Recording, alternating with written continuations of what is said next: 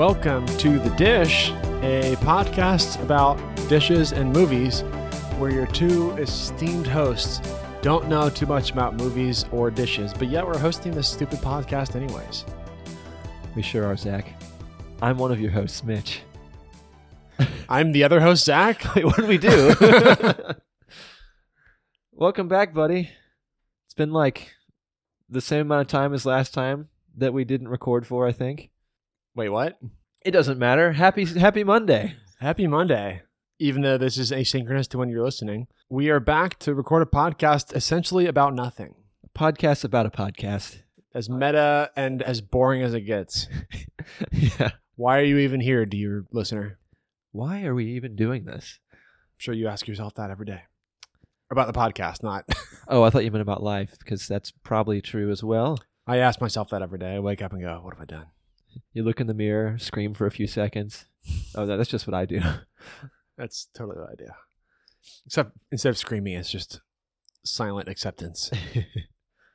Well, I just got back from a 90s dump, Zach. I left my phone in this room and then went and took a shit. So I was just sitting there with my hands on my hips. Just, yep. Were you reading a Thrasher magazine? No magazines. There was nothing in there to distract me. Reading a sweet zine? Zine? There were no sweet zines. Were you playing with your tech decks as you were pooping? Just had an introspective dump. Oh, wow. That's not a 90s dump. That's a middle-aged dump. Middle Ages dump. Yeah. Pre-printing press dump. By Middle Ages, I don't mean your 40s. You're in your 40s. I mean, it's in the 1640s. Middle Ages, not your over 40. It's medieval. That's actually post-Renaissance 1640. I think Middle Ages stopped in 1300. 1300, yeah. Wow, nice call. I don't want to take a medieval dump, like a Dark Ages dump.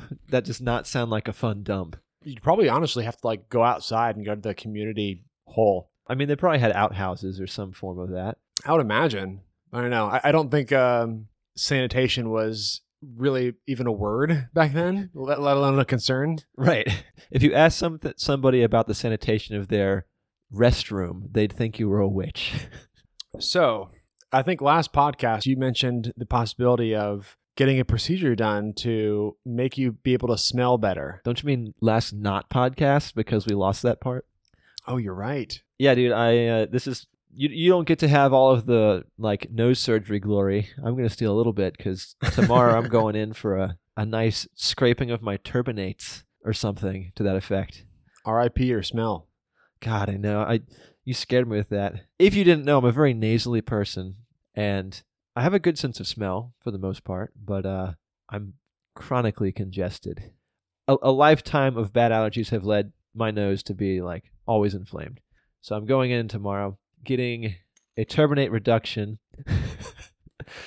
and I have a deviated septum that's getting fixed. So with any luck, I'll be able to breathe like a normal person in a little while. It's exciting stuff, dude. It is scary going under, though. Yeah. At least it's scary before you do it. I mean, while you're under, you don't know anything, obviously, but it's like practice for death. Yeah, I mean, you'll be fine. Not being able to smell will be the least of your worries, I think, when you come out of surgery, but you probably won't be able to smell for at least, I'm guessing, a couple of weeks. I believe that. It's like you told me after I had my surgery through my nose when I said I couldn't smell. It's because they basically mutilated my olfactory nerves. You can grow your new factory nerves. I hope so. It'll be good, hopefully. Or this may be the last time you ever hear from me, dear listeners. I don't think they're touching any sensitive bits, so I'm guessing complications are extraordinarily minimal. Oh, I think the only complication would probably be something with the anesthesia. I don't think there's really any risk. Extraordinarily rare. Yeah. Especially as someone who has little to no confounding health issues that could, present issues. Right. I've got a good liver. I exercise it regularly. You should have no trouble processing some sedatives. Your liver is extraordinarily in shape. It's swole. It's like a marathon runner's heart. Admirable liver. Man, I will not forget when I went into my surgery in July. I had to have surgery where they went through my nose to remove a non-cancerous tumor near my brain, and I'm fine now. My smell is probably at 90% of what it was, but Oh, it's still not back to 100? no, maybe even 80% of what it was. Dang. But my surgery was at, I think, noon on July 13th. Did it psych you out knowing it was on the 13th? Oh, I didn't think about that.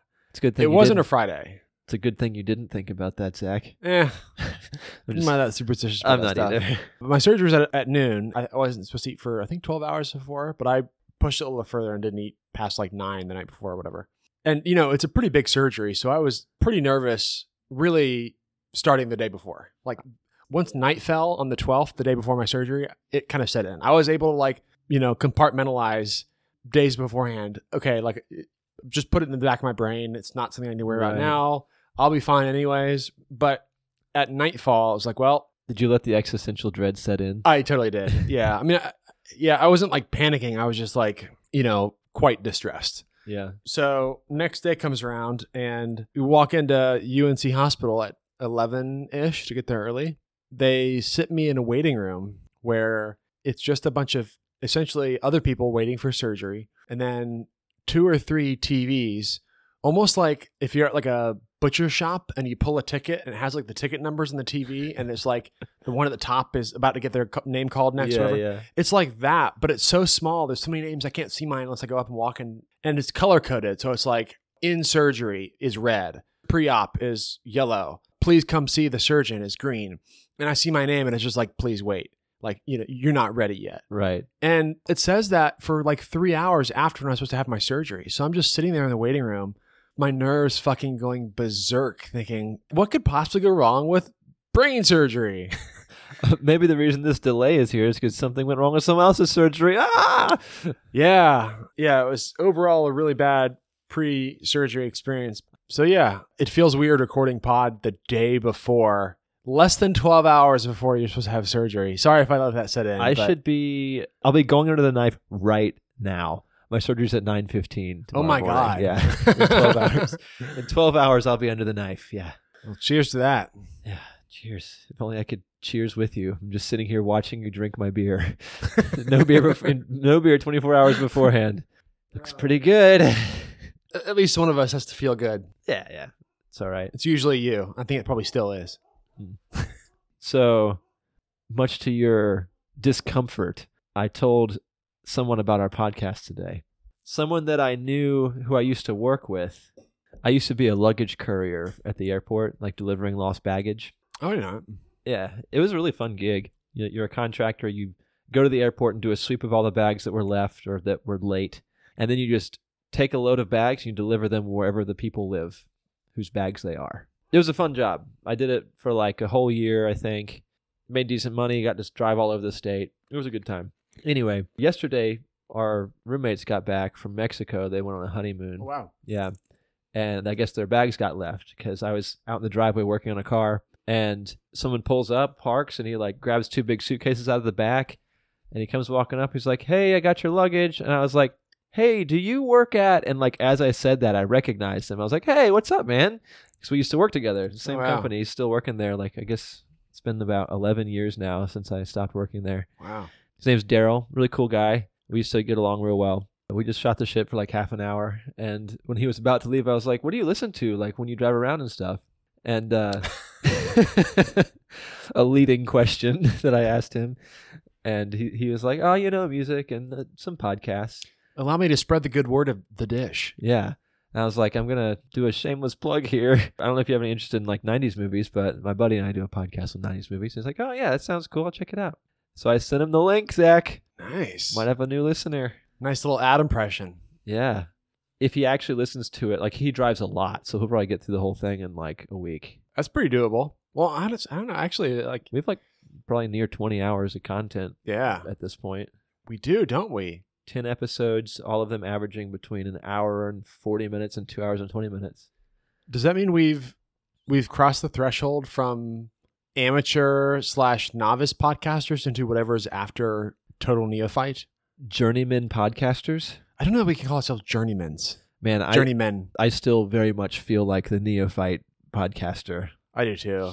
It just feels like 20 hours is like certainly not like we're experienced by any means, but it's nothing to shake a stick at. you could put on episode 1 and let it play for the whole time you were conscious, and you wouldn't get through all of our content in a day. True. Most likely. Yeah. We have almost a whole day's worth of content. That's pretty cool. Yeah. Then you think about the people who have like, it's episode 669. Nice. Well, for having a day's worth of content, none of it is really that interesting. It's true. You could just put it on and not listen. I wonder if anyone has... Actually, no. Some people have listened to all of it. I know at least 2 people have. I'm one of them. Well, me too. So...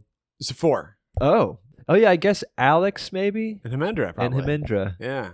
I don't know if Alex has actually listened to all of them at this point because he's been real busy with work. Well, Alex, I'm just going to throw it out there that you are not our number 1 fan anymore. Yeah, Alex, you got to work on that. That's rookie fandom. You got to bump up that fandom. Well, Mitch, here we are, episode 11. We've got 10 episodes under our belt, 20-ish hours of us fumble fucking our way through talking about movies and poorly reviewing them. Fumble fucking is a really good description of our podcast. We are on episode 11, which I don't know if I think we maybe like teased what was going on. Not that like people were chomping at the bit to know what's coming up next. Our inbox is full. We can't get to all of the messages.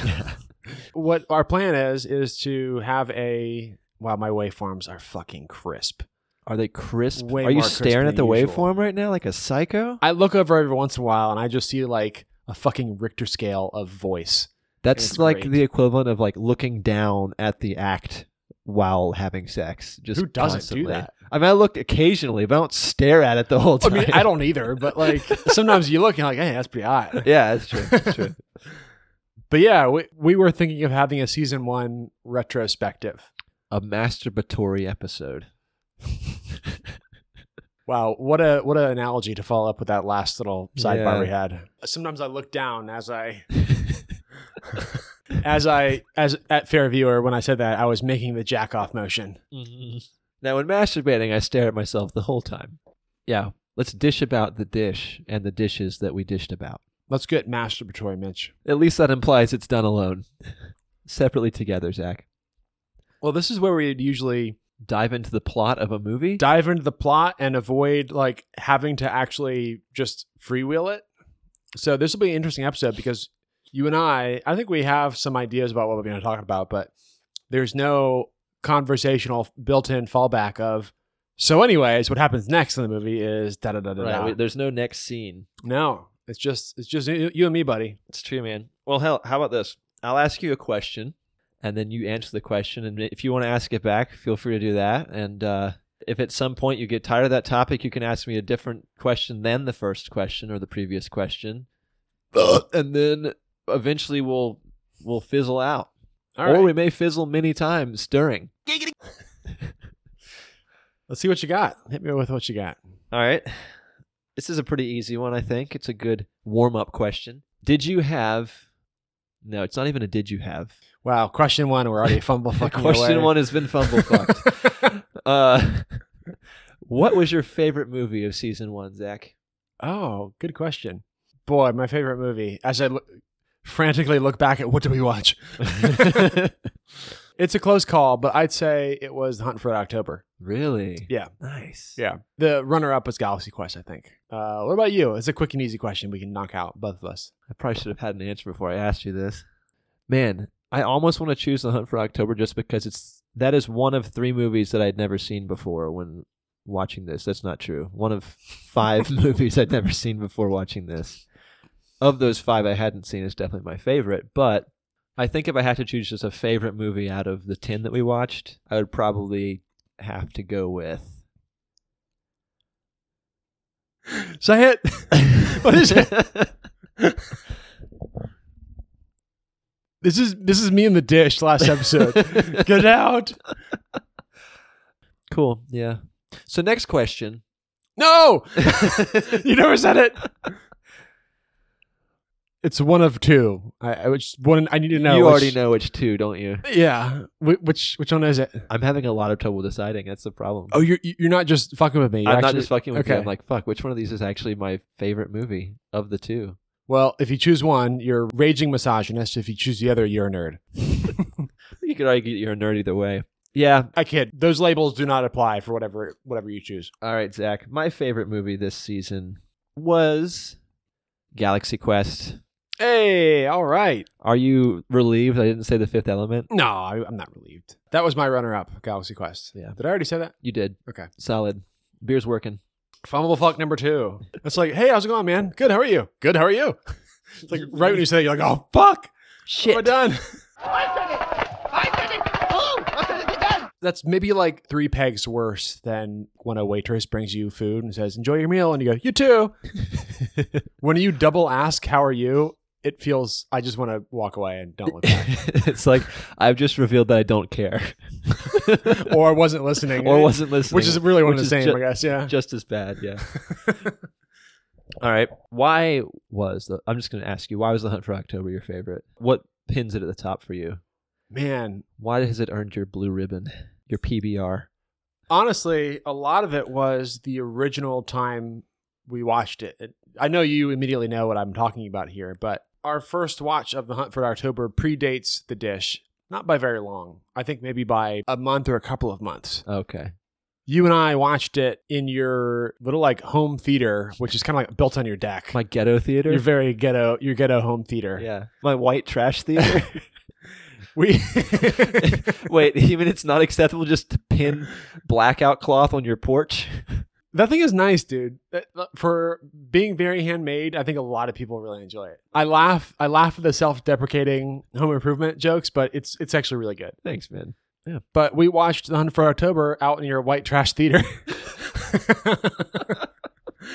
And we gave them a shout out last podcast episode. We watched it, or I think I suggested it at the insistence of Greatest Gen folks. We were going to watch a movie and I said, hey, how about that? How about Hunt for October? We threw it on and there were like probably at least 5 moments throughout the movie where there was some incredible scene during which Mitch and I just like slack-jawed, turned and looked at each other and just silently exchanged a glance of, oh my God, this is fucking incredible. Yeah, man. And that's like the movie feeling that I chase. That's like that. It's that heroin high. Oh yeah. That's what you chase when you're watching a movie. Of course, that didn't return when I watched it Sunday morning prepping for the pod, but Right. It's still a incredible movie. It's arguably Sean Connery, in my opinion, at his best. Peak Connery. Agreed. He's maybe on the out in his career, sort of, arguably, but no, that was League of Extraordinary Gentlemen. I think we could both agree.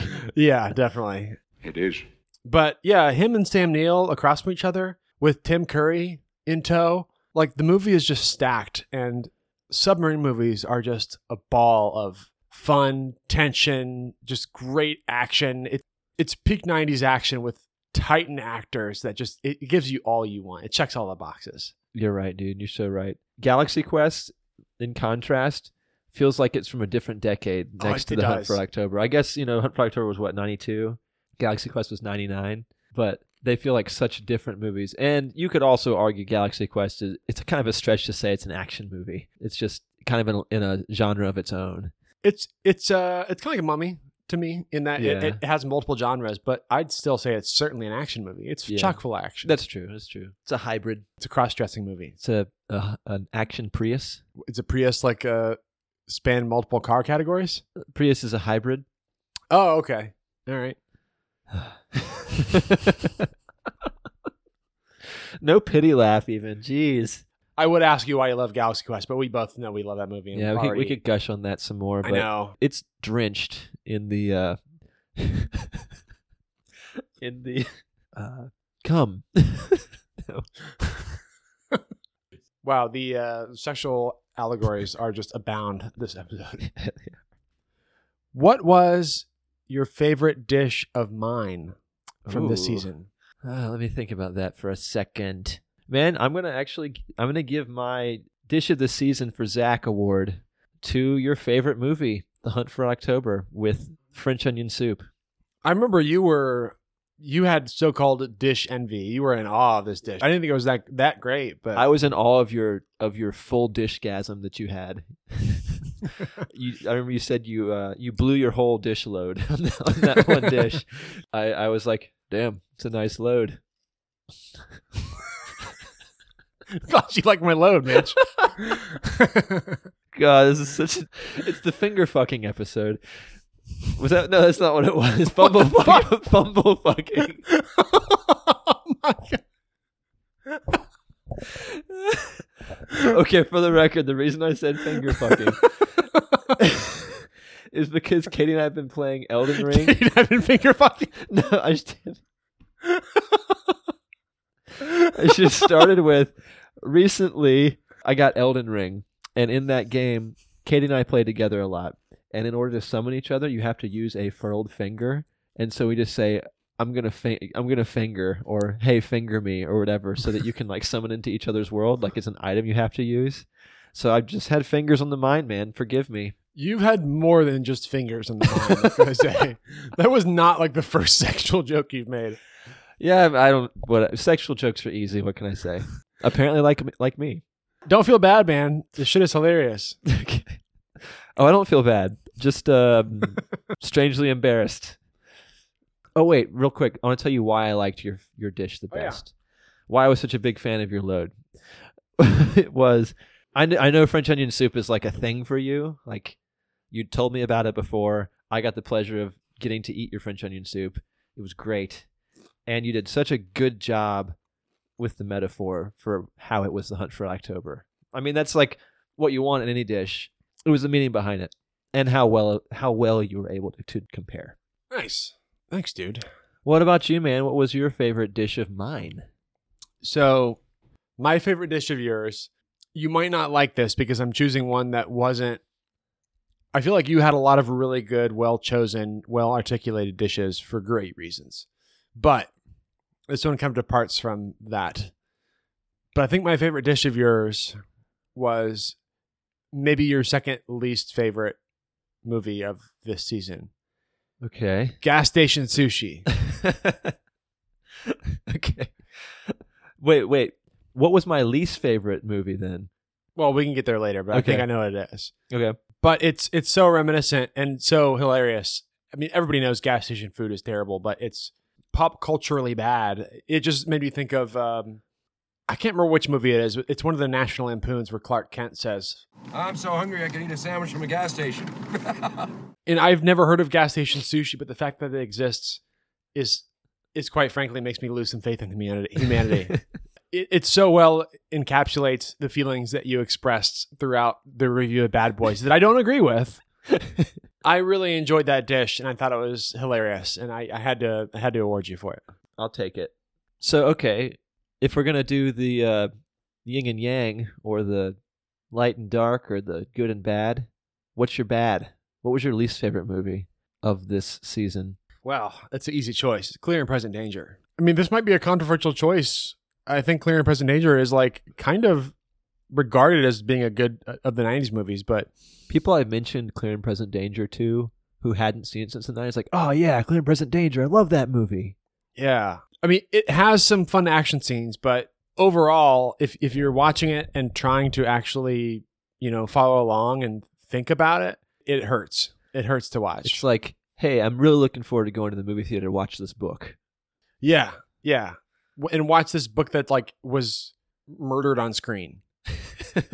It doesn't make any sense. There's too much exposition, not enough action. It gets fun in the end, but it's a mess. There are worse 90 movies, of course. Of all the 10 movies we watched, this is my least favorite. And we had some real bangers on the list. But of all of what we watched, Clear and Present Danger is definitely my least favorite. Are you still in agreement with me, or? I'm not. Whoa. Bad Boys. Wow. I think it was my least favorite movie of the season. Wow. What a 180. Did I agree with you about Clear and Present Danger? Yes. Maybe it was from the perspective of the podcast. Because I would say that Clear and Present Danger, that was probably my least favorite episode of our podcast because it was so long and we had to wading through the plot. But as far as movies go, I was never in the middle of Clear and Present Danger and thinking God, this is a terrible movie. I was like, oh wow, there sure are a lot of unnecessary characters in this movie, or yeah, that's pretty convenient the way you're doing that. I was never like I was with Bad Boys, where just thinking to myself, God, this movie's awful. I would also say I said that about Time Cop. Yeah. That's a bad movie. Watching it, I remember thinking it was a bad movie, but I liked it. It was like a likable bad movie. I didn't find Bad Boys as likable. Yeah. Well, Time Cop, I think it knows that it's kind of like in the Razzie category. Yeah. And leans into it. Never interrupt me when I'm talking to myself. Right. Bad Boys, I don't think did, but I still enjoyed it. Like, I think Bad Boys objectively is like not a great movie, and it kind of maybe recognized that, but maybe not, because Michael Bay, I don't think, is that self-aware. But Sure. It had its enjoyable moments, and it had Yeah. its humor. The action was never great, in my opinion, and like at the end of it, I was just like, all right. Were we not doing a podcast on it? Like, if I had just watched it randomly, I would have thought, well, there goes 2 hours I'll never get back. Yeah. I mean, will I go out of my way to watch Bad Boys 2? Absolutely not. But did I enjoy the movie? Yeah, kind of did. But I respect your opinion, man. I totally get it. It was a little tough to watch at times. Yeah. I get it. Again, it's one of those movies that probably, like, if I had seen it in the 90s in theaters, I probably would have loved it. Yeah. Like, I think it's a movie that belongs in the 90s. It doesn't do well outside of the 90s. For me. I'm glad you liked it. Yeah. Well, I mean, that's why we do this, man. I think when we disagree, it probably makes it maybe a little more interesting. You mean like you don't think we should do a podcast with two straight white males who agree about everything? I mean, that is like most podcasts. I know, right? Just we create our own little echo chamber. So what I was thinking we could do next, we could do a collaboration. All right. Let's just, come together in this one. We've been making note of henchmen in every movie we've watched. And even retroactively. Yeah, we've gone back and highlighted some henchmen, and we can maybe make note of that as we go back. But I think what would be fun to do would be rank them against each other in a tier list style. Yeah. So Mitch and I shared with Mitch actually, I'm not even going to say that. I'm going to say it like this. Zach here has done something all by himself with this podcast. He made an awesome PowerPoint tier list for the Henchmen. So just before the podcast started, I told Mitch I shared a tier list with him in our shared drive. It's basically a recreation of the tier lists, like all the memed tier lists you see, S through D and F with the horizontal rows where you stack the henchmen in. I figured let's quickly run through the names. Let's go through the movies. That way it'll be... Yeah, names and movies. Yeah. So for Patriot Games, episode 1, I assigned henchmen. These are kind of henchmen adjacent, but because there weren't really henchmen, you could argue that Sean Miller was a henchman to Kevin for the sake of having like an antagonist character that were doing things in the movie. The ponytail girl, Tits. Yep. And her lover, Kevin, who was Sean Miller's boss, effectively, are henchmen. I don't even remember Kevin that well, honestly. He was just like the character that had the plot going for like the IRA extremists. Oh, that's right. Yeah. Okay. For the Hunt for October, Tupolev of the Red Fleet, him being the buckaroo of the Russian Navy who had to come after Ramius and the Red October. We're going to kill Ramius. For Point Break, I chose Roach, the one who ended up parachuting dead in the end. Oh, right. Okay. Yeah. Long hair? Long hair, yeah. Okay. Should have shot him when I had the chance. For A Clear and Present Danger, we've got the mustachioed man, like the best definition of a henchman I think we've gotten to so far. Get up. Time Cop. I actually just realized we need to add or amend the Time Cop henchman. What about dual exhaust mullet, dude? Hey now. Oh, that guy supplants Mr. Frozen, in my opinion. Yeah, I think you're right. Mr. Frozen just stood out in my mind, but I'm just calling him Mr. Frozen because he was the dude Jean-Claude Van Damme like hit with the liquid nitrogen and then like kicked his whole side off. Okay. That guy. Interesting. You gonna take the next 5? Yeah. So episode 6, The Mummy, we have the Anthro-Chads and Benny. But what I'm going to propose to you right here, Mitch, is I think it should just be Benny. I don't think the Anthro-Chads are henchmen. I think they were just competing to also... I think you're correct. It should just be Benny. Yeah. Your strength gives me strength. Okay.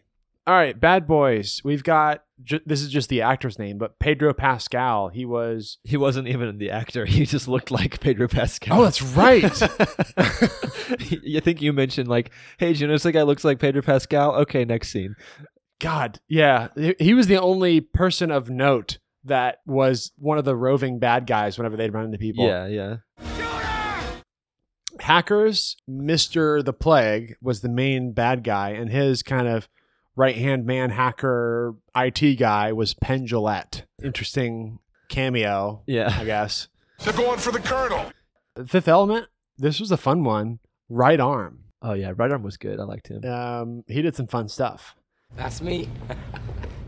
Galaxy Quest, there were really no henchmen that were highlighted from Saris's goons. There were just kind of some scenes where there was like that one guy that did this thing. Right. So we've just highlighted Saris's lieutenants as kind of to agglomerate all of them into one henchman.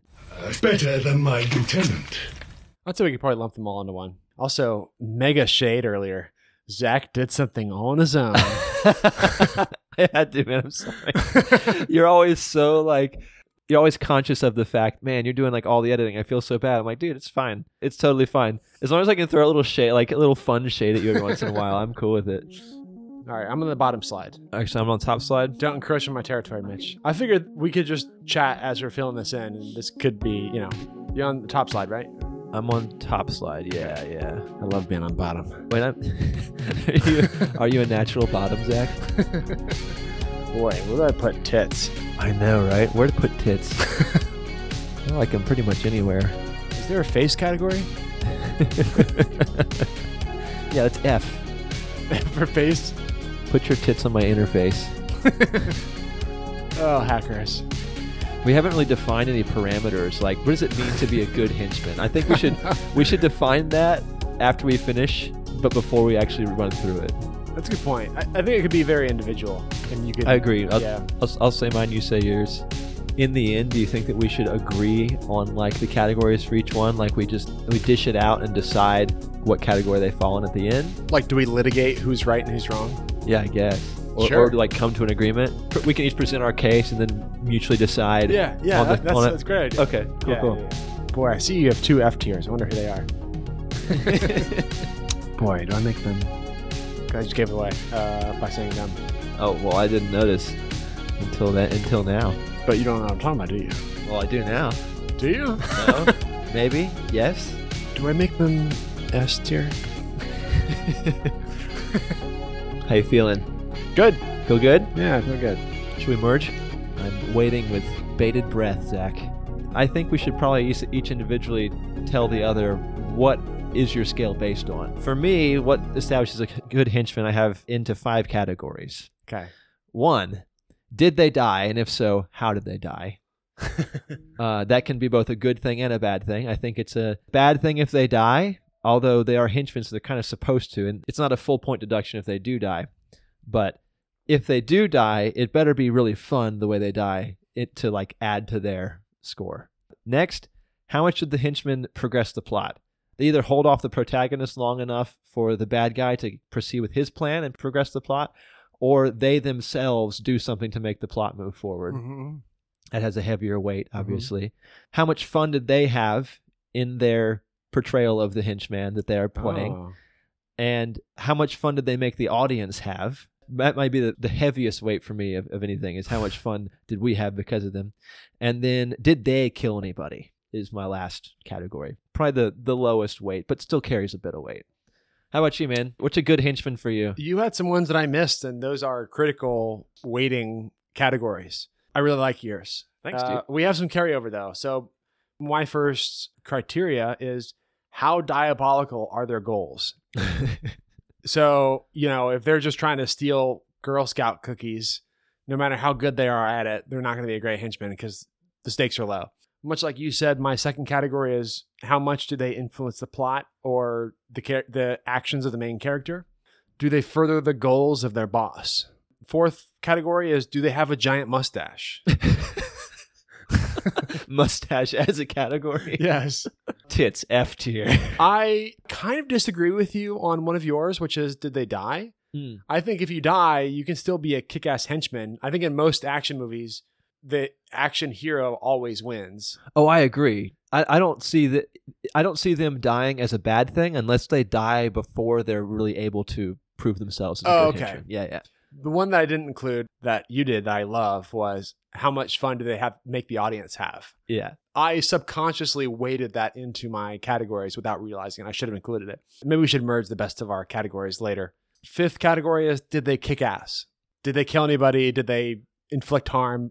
How awesome were they? I like that better than my did they kill anybody? Did they kick ass? That's great. Yeah. Yeah, that I would say the same subliminal thing for me with that one. The last one was, did they get ass? Did they get ass? Yes, did they get ass? Like, did they fuck? Yes. Did they get down? Did they kick ass and did they get ass? All right. I see where you're going with this. So to also list this out to the viewers a little bit better, the tiers are S, which is best. S is best.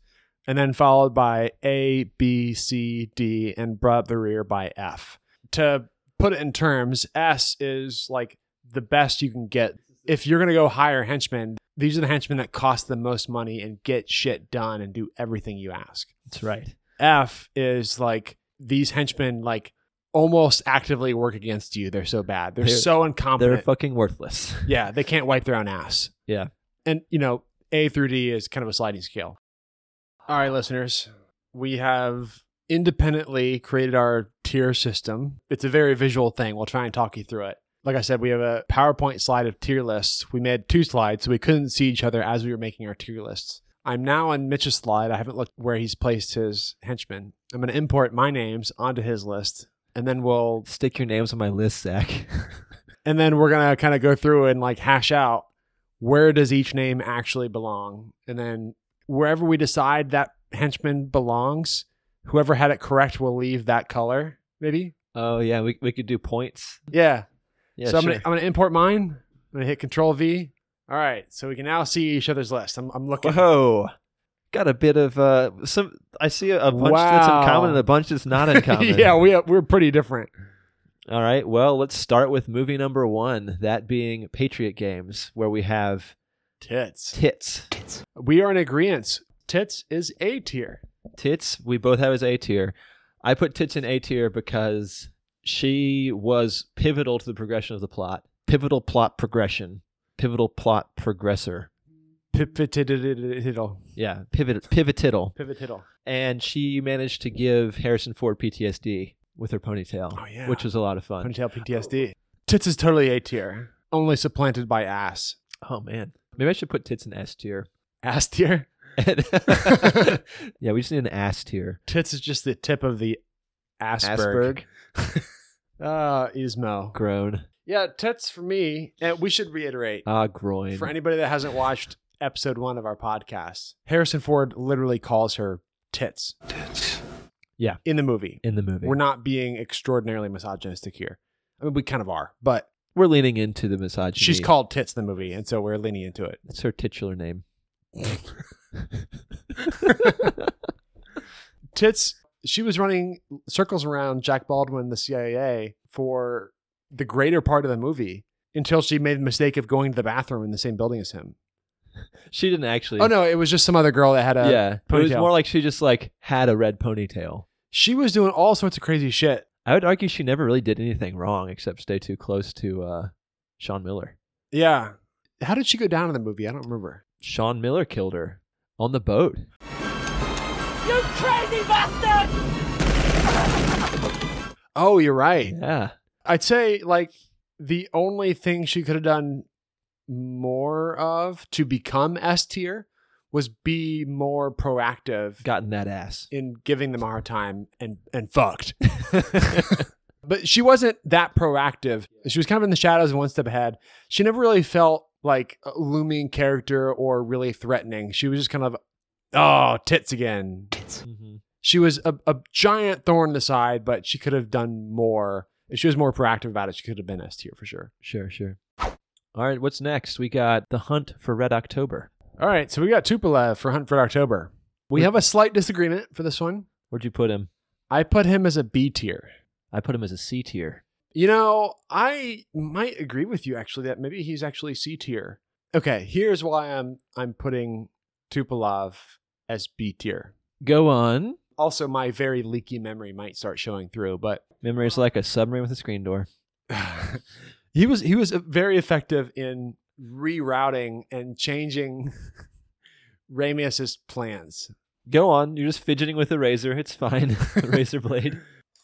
You know, they had the final showdown at the end where they thought they kind of were out of the reach of the Red Fleet, and a torpedo went over their heads, and they came very close to death. And the only reason they were able to best Tupolev was because of superior combat tactics. Whose idea was it to drive towards?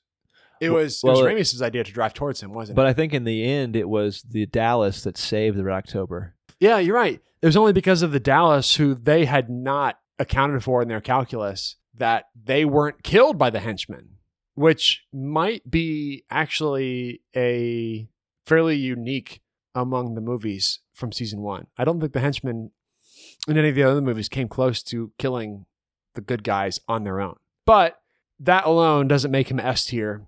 He was fairly absent most of the movie. That was his only scene of note. He was kind of a firecracker of a henchman. He came and went real fast. Man, I might have to agree with you on him being B. I had him as C just because we kind of forgot about him until the end, but he really did he made the action of the movie. I think he was really the only true action. I put him as C tier because he killed himself. Get the head! You arrogant ass. You've killed us. He was his own worst enemy. It adds a lot of entertainment value for the audience, but in a movie like The Red October, it was the last thing I thought would happen would be he just overextended and wasted himself. Wasted. I guess in that he was just less effective than he otherwise should have been. He was overconfident. Yeah. But I do agree, though, for all of your points about him being B. He's C+ for me. I feel pretty solid about him being B. I'm not going to give him B-. I feel solid about him being B. I'm with you on B. I think we can do at this point is I agree more about yours being B than you do about mine being C. Let's make him B. All right. Delete mine from the list. All right. So next up is Point Break.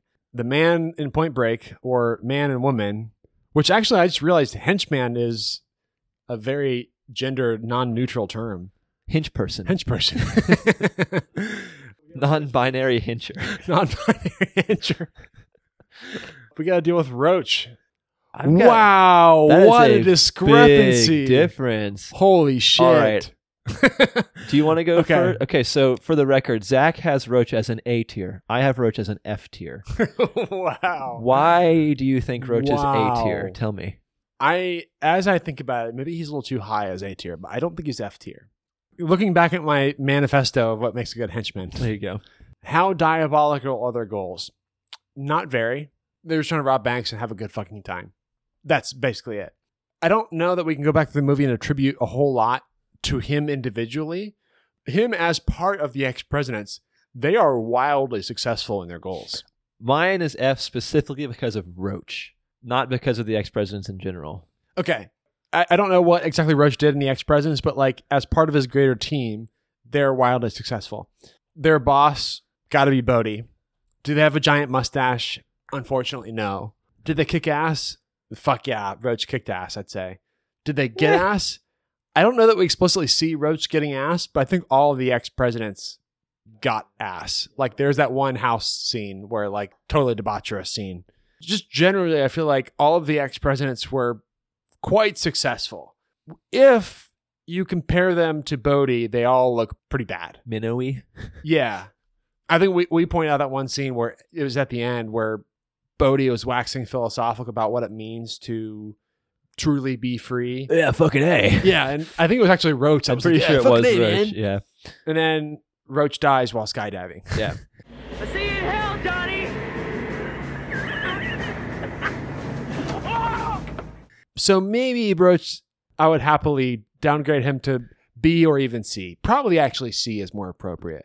All right, well, let me give you mine. Okay. And maybe I'm being too harsh, but I felt like Roach was, I guess he technically helped progress the plot of the movie, but I feel like he was the fuck up of the rest of the ex-presidents. He was the one who was ready to shoot Utah in the street whenever they saw him. When they came out of the bank, he points his revolver at Utah and is ready to shoot the fucking gun. I guess maybe you could look at that in either direction. If he'd done that, we wouldn't have gotten the badass chase scene. I don't know. Yeah. Maybe I'm being too harsh, but that and the fact that he just he had such a kind of measly end. He hung on to the very end after he got shot by I think Busey shot him. Yeah. I'm realizing I don't have that much good reason for him being F. I was like, fuck Roach. Because he was a dick at the end. The fuck are you looking at? He was a dick at the end, but okay, here's my thing. I agree with you. He's not A tier, but I don't think he's F tier. I don't think either. he's F tier either. Maybe we agree. You're orange, I'm blue. Maybe we agree that he's purple in C. It's kind of a tie. Meeting in the middle. We agree to agree. Yeah, that's fine with me, dude. All right. Deleting my Roach. All right, next movie we have Clear and Present Danger. Oh boy. I think you already know where I put Mr. Mustachio. I can see where you put Mr. Mustachio, and you can see where I put Mr. Mustachio. This man was the most successful henchman we've ever seen. It was astonishing. It was astonishing. He was technically the right-hand man of the true antagonist in the movie. He achieved everything that he was supposed to, getting the Banderas version of Jack Ryan's plot really moving. He shot out a cop in the middle of the street and took over a convoy with a dirt bike. And then he proceeded to bust in at the last minute and kill the main perceived bad guy for his boss and one of his henchmen. And he never died. I don't think that Mustachio Man ever actually died. Oh, wait. No, he got sniped. Oh, really? Tuco sniped him through the window, yeah. You can't really discredit a henchman for being sniped. They don't know that they see that coming. That's true, yeah. I don't discredit him for that. Like, he went out at the very end. It's like if Waluigi was actually successful. This guy, throughout the whole movie, was fucking unstoppable and a bane to Jack Baldwin. And he had the mustache. He was all mustache. He created the mustache game. This is why you need to have a mustache to truly level up as a henchman. Get up. I give him 5 out of 5 mustaches. He gets 5 out of 5 mustaches for sure. This man started our Henchmen tier list. At least started our recognition of henchmen as a fun thing to dish about. Right. If it wasn't for Mr. Mustachio, Mitch and I wouldn't be staring at this poorly rendered tier list in PowerPoint and poorly discussing it with our viewers over this poorly produced podcast and poorly conveyed audio medium. Do you think Mr. Mustachio goes home and he has all daughters, but they all have mustaches as well? Is his mustache game that strong? Oh man. In his genetic pool, the mustache is a dominant gene. Yeah. Next up, we have Time Cop, where we have assigned Mr. Frozen and Dual Exhaust. Right. Mr. Frozen being the henchman who put up a good fight with Jean-Claude Van Damme in the warehouse scene and then got liquid nitrogen frozen and kicked in half. Have a nice day.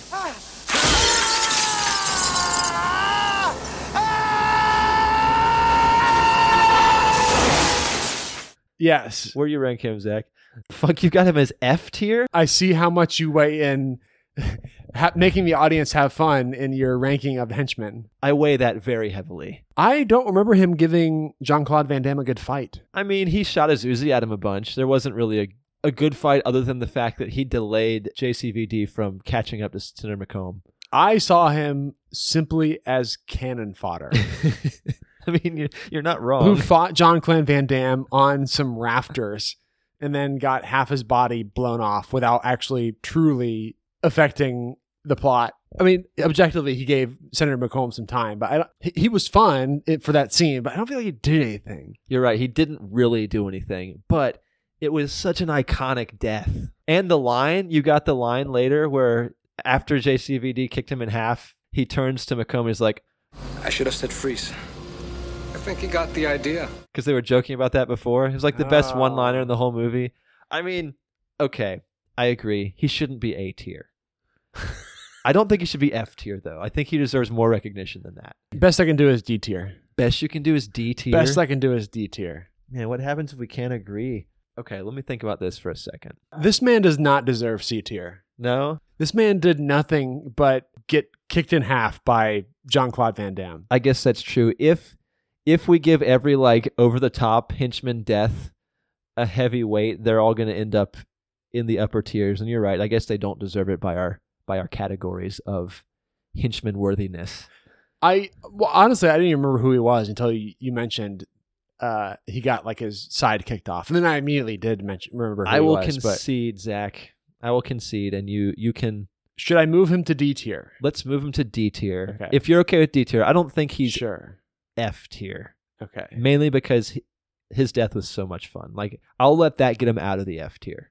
I would let him. I would allow him into my C tier category if when his torso fell into what did it fall into? It fell into it was the big machine, I think, in that warehouse. Okay, so if as he got ground up by the machine or whatever, if his hand as it went down turned into a thumbs up, I would have granted him a C tier, but alas, he did not. Fair enough. All right, so he's been moved into C tier. D tier. Do we make it purple and neither of us banned from C? Do we make it purple and neither of us get points? If both of us have to budge, maybe we could say that's a null. All right, well, we both budged. Null category. I budged more, but we both budged. We both budged. Maybe we make it bluish purple. Bluish purple. All right. Next up, we have Dual Exhaust. This is still Time Cop. We've got Dual Exhaust mullet dude, the giant man in figured out that the the only way to Smash make Mouth anything of himself clothes. with all that fancy kicking is on Broadway. The most intimidating of the Smash Mouth baddies. Yeah. Dual Exhaust mullet. Boy, We agree. He is A tier. He pulled his weight, man. From the very beginning, you see him up in like the tier in the mall, and you're like, oh fuck, who are those guys? And then he actually does in the beginning shoot Jean-Claude Van Damme and like, you know, knock him out in that way, and then at the end he kicks his ass. Or no, I think he kicks his ass in the beginning and then again in the end. Yeah. He's dead. No, he's not dead, you moron. He's also got mad flow. Yeah. His hair game was fucking on point. Yeah, it was. Just from hair alone, he's already in C tier. We need to make a new category, hair. Do you have a dual exhaust mullet? Yeah, I mean, this dude's swag was fucking off the charts. Of all the henchmen, this dude's swag was like overflowing and blew everyone else out of the water. So you know that he kicks some ass, and it's safe to assume he gets some ass. We don't see him get some ass, but like I think we can feel safe that this dude was pulling some tail. Yeah, I think you're right. On a serious note, there are no serious notes in this podcast. He seriously influenced Jean-Claude Van Damme's actions, and like this dude was kicking ass all over the place. Yeah, you could argue without him there in the first sequence before we go back in time, that without him none of it would have happened. The movie didn't happen. Jean-Claude Van Damme would have just kicked all the rest of the henchmen's asses. Yeah. Yeah. Totally. No need to litigate further. We are in agreement. All right. Number 6. Sorry, listeners. We are a little over halfway done with this list. The Mummy. We have Benny. Where are we at with Benny? Benny, I put in C tier, and Benny, you put in D tier. Oh, we're very close. I put him D tier. He was basically just a translator, man. He didn't really do anything. And you could also argue he didn't even need to be there, because the only thing he really did was whenever the Anthro-Chad who had lost his eyes and tongue was like hanging out up in the room, he's like, hey, this guy's here to take your soul. Okay, go ahead. Like, he didn't do anything. He was just there for comic relief, I guess, or for cringeworthiness. I felt like, okay, without Benny, would the Mummy have been able to accomplish his diabolical goals? Yes. I don't know, honestly. I don't know. You think so? Yes. Okay. I mean, you could argue that Benny led the Mummy back to Cairo. Yeah. But like, he has control of the sands and whatnot. I think he probably could have figured it out. I may agree with you. I mean, according to my categories, first of all, I don't think Benny can grow a mustache if he wanted to. How diabolical are the goals? Very diabolical, but They aren't his goals. right, with the rest of the categories lacking, that really drags that down. Influencing the plot's main character's actions? Not really. Do they further the goals of their bosses? Like you said, he's just kind of the mouthpiece for the Mummy, who I think could talk anyways. Even if he only spoke in Egyptian, in ancient Egyptian, 2 of the other main characters understand him. Maybe Yeah. even 3. So Did they kick ass? In fact, no, he got his ass kicked. Yeah, you're right. I agree with you. Benny is D tier. okay, I could accept this victory, but I just for the sake of drawing out the conversation and being fair, do you think that he deserves to be moved to F tier? There's an argument to be had for that, for sure. What allows him to be out of the F tier and into D tier, I guess, is the question. I feel like he did die in a really fun way in the end. Like, he got his comeuppance with the scarabs. Yeah. His parts did add a lot of fun to the movie. Yeah. You know, between like him getting thrown off the boat or getting sniped by a chair. He was leading the Anthrochads. So that in itself, I think, is a pretty big accomplishment. Right. He also helped the mummy get in his Mrs. Doubtfire outfit to go meet with somebody in the lobby of the hotel, where I think he desiccated another body. It's true. Yeah. I'd say he deserves to be D tier. I think to be F tier, you have to almost be so incompetent you work against your boss. That's true, yeah. I don't think he did that. I think he was fairly incompetent, but just enough to help the mummy to almost the smallest degree. It's not like he's the reason that the mummy was killed. All right, I'll take it. Next up, we've got Bad Boys was Pedro Pascal. Mustached Pedro Pascal. Wow, we're in agreement again. Oh, we agree on this. He's D tier. Well, he's got some mustache, so that gets him out of F tier automatically. Oh, you're right. Maybe I was really weighing between C and D. Yeah. I wasn't sure. I didn't have mustache as a category, which is why he was D for me. But I guess if you add mustache as a category. I did not weigh that. I should have put him in C. Do you think that he deserves to be bumped up to C? You think we should do that? Well, I don't think it's fair to change like that last minute. Personally, I think he really probably should be in C. But well, why do you think he should be in C? I still feel like he was very ineffective. I think mustache gets you D. I don't think mustache gets you C.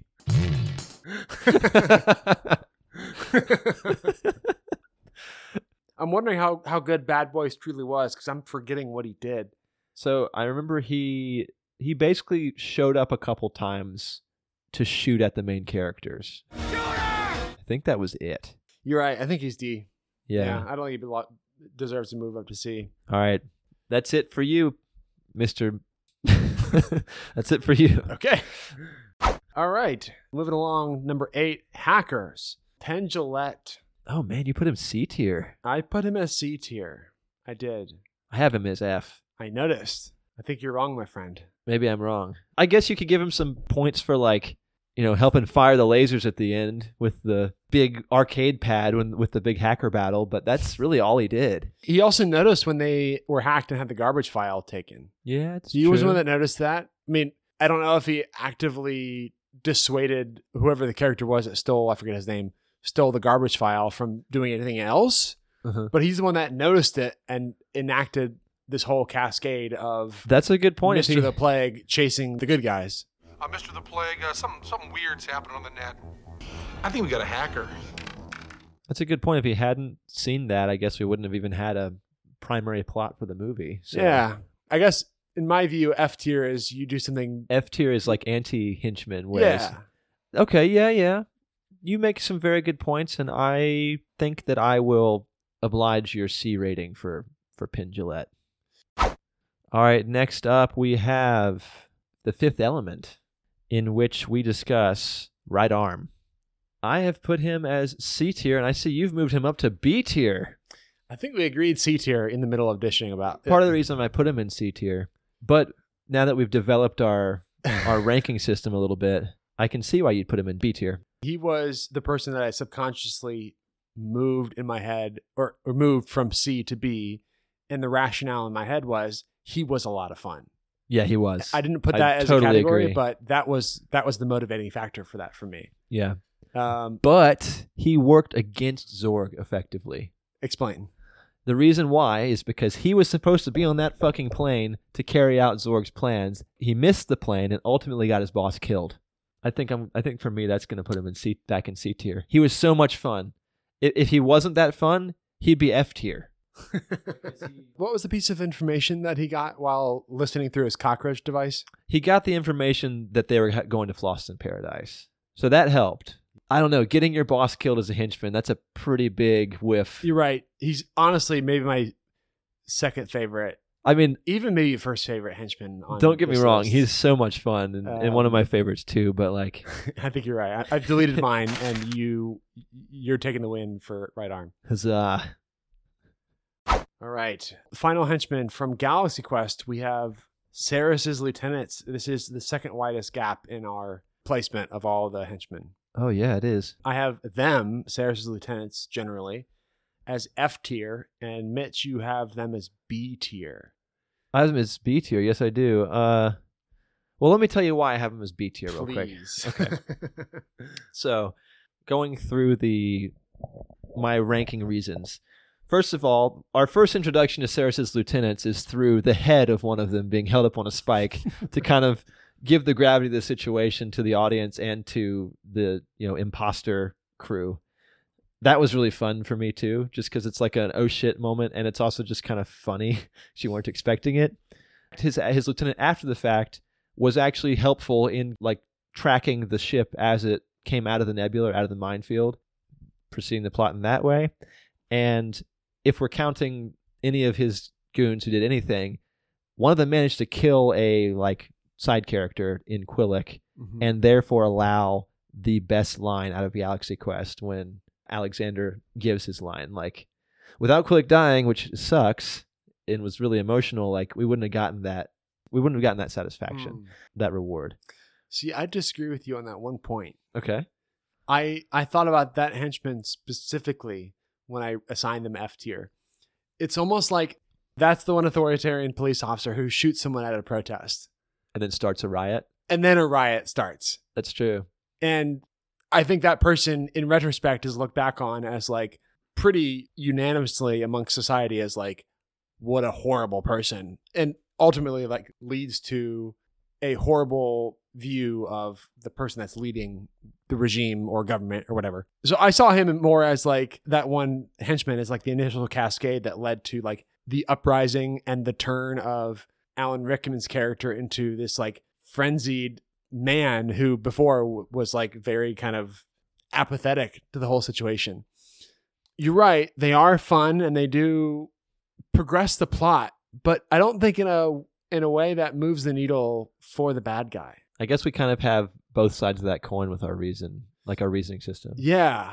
We have, is it fun and did they move the plot forward? But did they also move the plot in the direction of the bad guy? Like, did they help? I could concede for that reason moving him out of F tier, but at the same time, that would leave no one in the F tier. There doesn't have to be anybody in the F tier. I guess you're right. I don't think we've really had anyone who really botched their job as a henchman. I'd say Mr. Frozen botched his job. I guess that's true. But we agreed he's D. We're beyond that. Also, I don't know, like there was also the scene where all the crew of the Protector were supposed to get spaced and multiple of the guys failed their job and instead the henchmen got spaced. I mean, I'm not opposed to moving him to C tier. I'm okay with that. So with that, I'm agreeing Saris's lieutenants will be C tier. I think that puts you in the lead, my friend. I've got 1, 2, 3, 4, 5, 6. 1, 2, 3, 4, 5, 6, 7. I got 7. You got 7. Yep. Yeah. We had 2 disagrees, but move in the middle. Let's see here. 3 ties. We agreed on Tits, Dual Exhaust, and Pedro Pascal. Well, wow, that Henchmen tier list was fun, but took way longer than I expected. It's going to take some serious cutting. That's okay. Oh boy. Well, I still have a couple more questions to ask you, Zach. I think we have some waxing pod to do still about the future of the podcast, so we got to save room for that too. Yeah. Got to save room for that as we consume this dish. Well, let me ask you a question then. All right, so we could probably both just agree on the best overall true hero, or if we had a different one we wanted to say. Well, I think we both know who. I think we both know it's the Buick. It's the Buick from episode 1 Buick that from episode inspired 1. the true hero. Yeah, that will never be... that title may never be usurped, but like we can say in subsequent seasons, we won't be choosing from this list of true heroes. So. Right. But man, true legend. He goes on the Mount Rushmore of true heroes. Yeah, he does. That faceless man. It's just a Buick on Mount Rushmore. There's no man. It's just a Buick. Truer hero was never had. Truly. How about the most obscure true hero? That one sounded like it'd be kind of fun. Oh, I think the most obscure are probably going to be the dart gun guy at the end of Galaxy Quest. yeah, that's what I was thinking. And then the... Michaels. Oh, yeah, the Michael's true hero, the techno mannequin from Hackers. You know, I'm going to give it a tie between the self-masturbatory choice of my own choice of dart gun guy who shot Saris from the crowd, not knowing he was actually a bad guy, and Michael's choice of the person dressed up as a techno mannequin from Hackers. They're both so obscure. people in a crowd who show on who have like 2 to 3 seconds of screen time, but really are possibly the true heroes of the movie. Yeah. Yeah. What about you? I would agree. Like those two are probably the most obscure of the ones we mentioned. You could maybe say Corbin's mom is a little obscure, but I don't think to this level. But I'm going to give it to Techno Mannequin. I think Michael has won the most obscure true hero award for season 1, in my opinion. All right. How about most beloved? Oh, I know what mine is all day long. Can it be the same as best overall? Let's define what most beloved means. My most beloved true hero is Sir Winston Havelock. Oh, nice. Okay. You just love him from the start. Like, he's just a bundle of fun. He's so likable and so drunk all the time. And he died so happy. Admirable choice, Mitch. Thanks, bro. The best kind of compliment. What about you? I have a guess for yours. I was thinking of a certain person. I hadn't decided yet, but I'm curious to hear your guess. I'm guessing you're going to say NBA legend John Sally. He was a runner-up. I was going to say serial killer. Okay. And this was kind of a cop-out true hero because he doesn't really fit the bill of true hero, of semi-obscure at best. Well, you could say the same about like Sonar Jones, though. True. But he was one of my favorite characters of all the movies we watched. I know we also disagreed about that, but I just enjoyed the energy and the zaniness, the vibe, the costuming, everything about Matthew Lillard's character here was incredible. And for that reason, he's my most beloved because he's on the list of true heroes and he's there to choose from. I think that's a serviceable choice, Zach. I'm just kidding. Serial Killer was pretty all right. Damn. He was good. Looking back, do you have anyone you kind of wish you'd labeled as a true hero or like an honorable mention? Someone that never really got brought up or didn't make any of the lists, but it would have been cool if they did. I don't know that I thought about this. I think my honorable mention would be the bioprinter technician from The Fifth Element. Perfect. The guy who kept saying perfect? Yes. I told you. Perfect. All right. Without him, assuming he was this good at his job, they wouldn't have been able to recreate Lilu. It's true. And I just enjoyed he was one of the characters I wanted to see more about. I just enjoyed the color with which they painted this character of like thinking she's perfect and this species is so above all others. It was just a fun character for me that really kind of added a lot of fun color to the movie for me that I maybe would have chosen if Mr. Kim wasn't such a cool character. Nice. What about you? I want to give a shout out to Vasily from The Hunt for October. Oh, good call. Because anytime that the crew questioned the captain's decisions, he was right there to back up Ramius at every turn. He was like shutting down any dissonance. Really like beyond that, just kind of embodying the reason why they were doing this defection.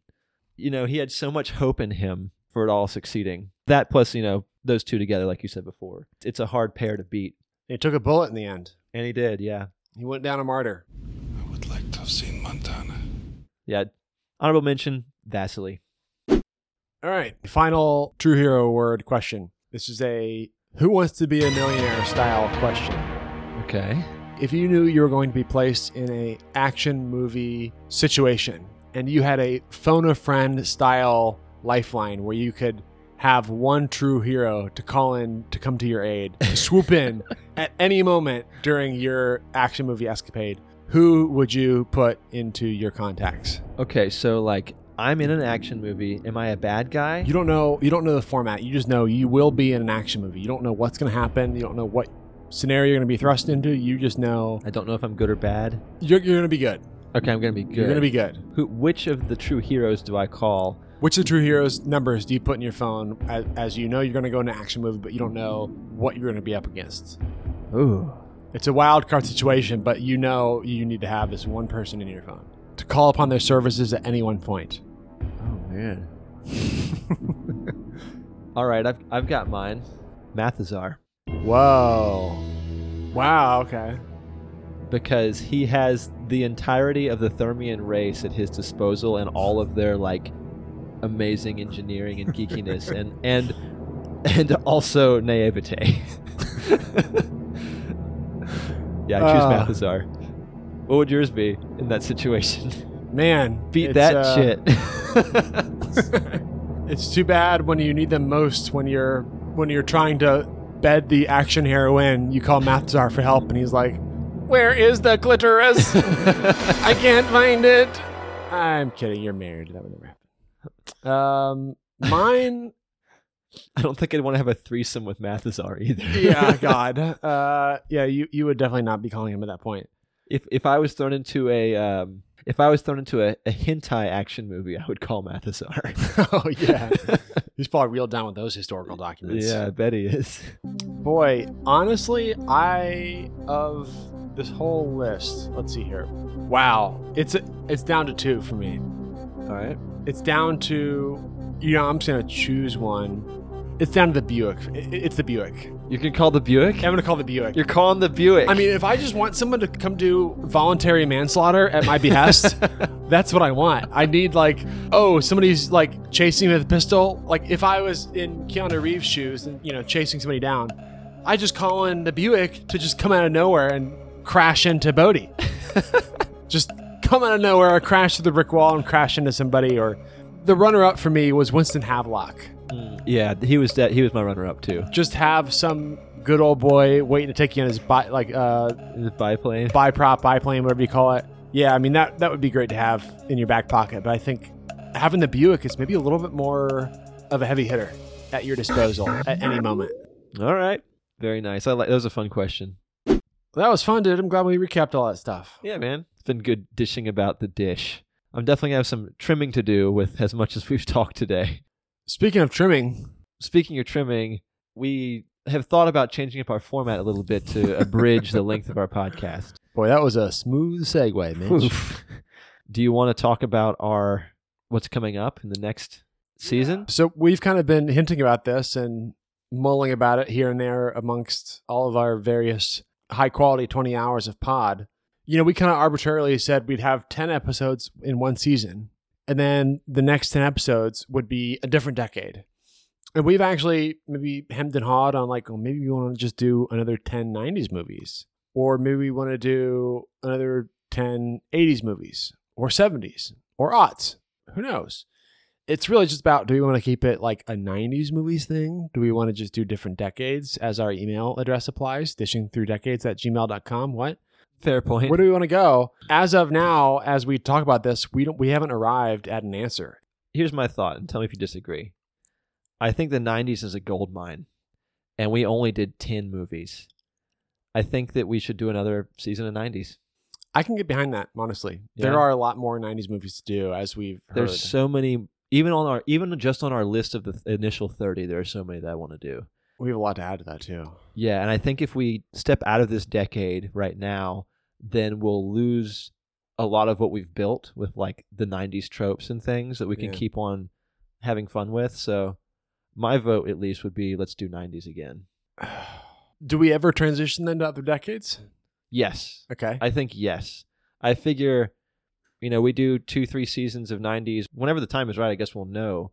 And I'm also going to say my next vote would be after we do 90s, whenever we do that until we do 80s.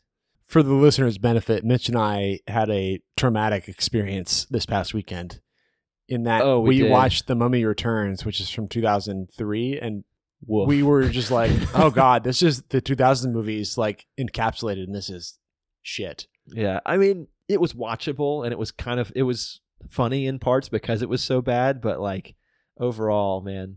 Yeah, I mean, generally it was a turkey, and you can always have some fun talking about a turkey, but it wasn't a great time. The movie itself wasn't great. We had some fun watching it with friends because we were all kind of razzing it as we watched it. But I ask if we're going to do other decades, not because I don't want to do 90s. I am totally on board with doing more 90s. I've had a blast watching 90s movies and dishing about them. You know, like as our namesake and as we've kind of teased, when will we and will we ever? And I think if we do maybe another episode or another season or two of 90s, we can still transition to 80s or other decades. There's still so much that we're learning about how to get it out there, how to promote it, and what makes the most sense, what's searchable. We've also talked about another, rather than just what will we watch and dish about, somewhat more of a format change. Do you want to broach this topic? Reluctantly, yes. Okay. Yeah, I have a problem. Oh God, that's not why I'm saying you should broach this. I have a problem. In some ways, we both have a problem, but if one of us is more a problem than the other, it is I. In that I get really down in the dirty details with stuff, and it's hard for me not to. And we've both agreed that we really enjoy the dish aspect where we like talk about this thing that happened in this scene that we both really liked, and we can build on that versus she went into this room and then turned left. So I think we said strictly no plot notes for the purpose of recapping. Because I know we also talked about doing a noteless episode as an experiment, but I think that was an experiment, wasn't it? Oh, okay, maybe it was. I'm down to try no notes, but Yeah. I think it's going to be hard to like accurately convey the plot of a movie without any notes. I think it would be fun to try no notes, only as a one-off. I'm not saying that should be like our main thing. Sure. Almost as like an exercise. Maybe that could be like our next thing, and then we could go into major plot points only, so that we can kind of contrast no notes with like what really minimal is truly. Maybe we need an experiment episode for both of those things, because like as easy as it is to say, let's do an episode with just major plot points, what does that really boil down to? There's no hard line there. Yeah, exactly. I think we should try both those things and then see where we end up. So I know it just sounds like two Idiots. podcast experts really, really talking details that no one can truly understand. That is not interesting at all to anyone. But for the record, you're not the only one that's guilty about getting too bogged down in details. I very much do the same thing. It's easy to do. I think the main thing is that Yeah. we just don't lose the spirit of what we do, which is like just having fun. Right. And that's one of the things I wanted to mention is like the whole genesis of this stupid podcast is us just hanging out and watching movies, but just like shooting the shit about stuff we saw or did or whatever. And we're like, just like the conversation feels organic and great and something we want to share and bottle. Right. And this is kind of that brainchild. And it can sometimes feel like when we just get too bogged down with like, okay, we need to like go through and summarize, we're losing some of that magic. Yeah. Of just discussing and sharing our opinions and ideas. But I still think there needs to be some of the recap there, because that's where some of the fun is. True. And we've also had friends and listeners tell us that they enjoy that aspect. In fact, just the other day, Thomas told me that his favorite aspect of the podcast is that he can like listen to an episode about a movie he hasn't seen since the 90s, and it's like rewatching it, but as told by a couple of funny guys. And like, so I think that means a lot to some people, but I have no idea if it's like worth the length for everyone. Listen, I'm not writing for we don't recap anything at all. All I think I'm saying is... Oh, I'm not. I hope neither of us are. It's like if you tell a person... For me, for example, if I tell myself I'm going to go on a diet, I can't buy snacks because I will eat them. Right. I can't let them sit in my pantry because I see them and I go, have a couple. I feel like if we tell ourselves, we'll just dish a little bit about the recap, we'll take some notes, then it'll soon devolve into, oh yeah, and then she opened the pantry, and then she grabbed the Oreos, and then she opened the Oreos, and then she... You mean, and then Zach grabbed the Oreos, yes, and then Zach ate the Oreos? I feel like we have no self-control with delving into details and really like yes-ending, and then she did this and that. So I think I'm saying like maybe we should like really try and lay off the recap, and it'll happen organically, even with minimal notes. When you say really lay off the recap, like don't get caught up in the detail, or like let's just try to skip it, like what are you vetting for? I'm saying we take major plot point notes only, like quarter of a page max of notes. I'm not, trying to. I'm just saying, like, maybe that's like a goalpost of Can we like go 1 page? that is not major plot points. Come on. Only recap. Yeah. Like you can have notes of like, okay, this is my true hero. This is the dish because XYZ. That doesn't count in the word limit. You don't think that 1 page is okay for like, I mean, when you say major plot points, a major plot point could be like, it could be something. Okay, I'm about to say a major plot point could be something smaller that happens that's important. He's grabbing the Oreo. Self-aware. Okay, yeah. I'm willing to try anything. I think this is where the experimental bit comes in, where we redefine what is truly major. Yeah. Like we have to have a realignment of like what truly matters for recapping a movie. And we may just end up settling back on what we were doing is fine, and we just need to be less caught up in the detail and more dishy. Yeah, exactly. That might be all. That's what I'm writing for. Not no recap, just we need to rethink how we recap maybe. Yeah. And we need to maybe regressively think how we do that. Sure. I concur. We'll give that a shot. Not sure what movie we'll do with that. We could do a random 90s movie. So we have that list of 90s movies that has had a few chopped off of it now that we've done episodes of them. I made a Reddit post the other day asking for suggestions for the upcoming season, and I got a ton of responses. I got I think 450 people replied. Yeah, that's crazy. We don't have to go through this right now, but we have a ton of new movies that were not on the list that we will be adding to the list, probably based on how often they were suggested, perhaps. Yeah. We'll choose the next movie from there. Just to be extra clear, we're not choosing right now. We could choose right now, but I have not gone through all the Reddit stuff. How about this? Let's have a call to action for our listeners. Okay, yeah. I mean, the whole point of this episode is to think about not only what worked for us, but also what worked for people that listen to the podcast. And there's a lot of very different voices out there, but I think we are constantly appealing to our listeners and people that enjoy hearing us. And so, spoiler alert, there's probably going to be a bit of a gap between this episode and the next one. It's likely. I'm going to be out of commission for a week with surgery, and then Zach's going out of town the next week. So we are not going to be recording for a little bit. We'll be a little behind, I think. Yeah. So there may be a pause between this episode and the next episode, which is a great time to hear from you guys. And, I don't know that any of this is truly final. Write in or message us in one of those social media apps if you have us. Our email is dishingthroughdecades@gmail.com. Would love to hear from you. Let us know if you are on board with 90s, or if you want 80s, or if you have movie suggestions, or if you really have anything that, you think we could do better. We'd love to hear from you because we're thinking about how to have more fun and how to let you have more fun, if that's even possible. Listening to They're us. already having too much fun, Zach. They need to tone it down. I guess the point is just let us know what we're doing right, and if, anything strikes you as what motivates you for what you want to hear. We appreciate any and all feedback. Don't tell us to go fuck ourselves. I think of the whole, out of all 450 comments, I think only one of them was negative, which I feel like Did they say go fuck yourself? No, they said I was like, hey, any suggestions for movies, blah, blah, blah. We're looking for something for our next season of our podcast. Our hit podcast, The Dish? Yeah, our hit podcast, The Dish. And one person was like, absolutely, but I'm not going to listen to a dog shit podcast about it. I was like, damn, you don't even know me, dude. It's just somebody on the internet who has problems. But, yeah, I mean, also... And they got downvoted. It's totally not personal because they don't even know what the podcast is. Just someone being an asshole. Yeah. We had a good time doing this one today. I don't think this is a type of episode for everybody, and it certainly helps if you've heard the other 10 episodes to listen to this one.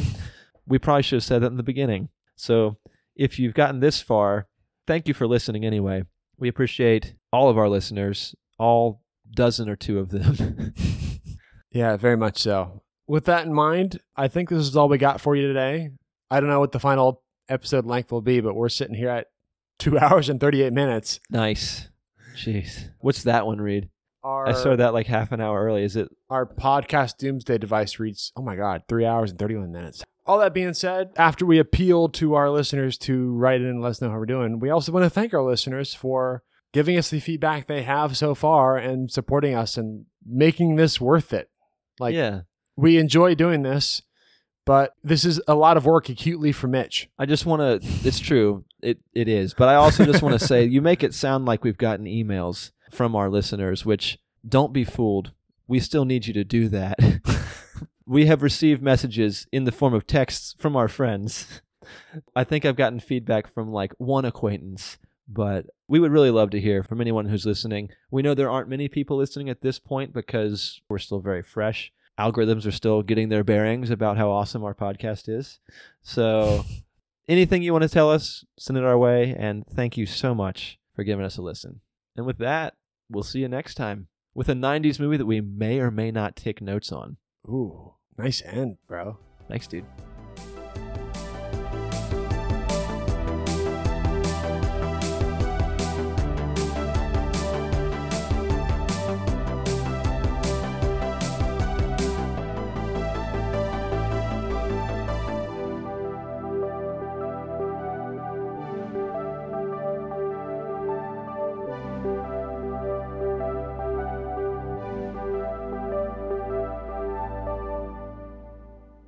Ooh, nice end, bro. Thanks, dude. That's what what he... No. All right, let's stop this thing. Let's stop this train before it crashes any harder. I guess I just have to ask myself, if I die in surgery tomorrow, am I proud of what I've done today? Oh, I thought you were going to ask me to edit the pod. I was like, no, I won't.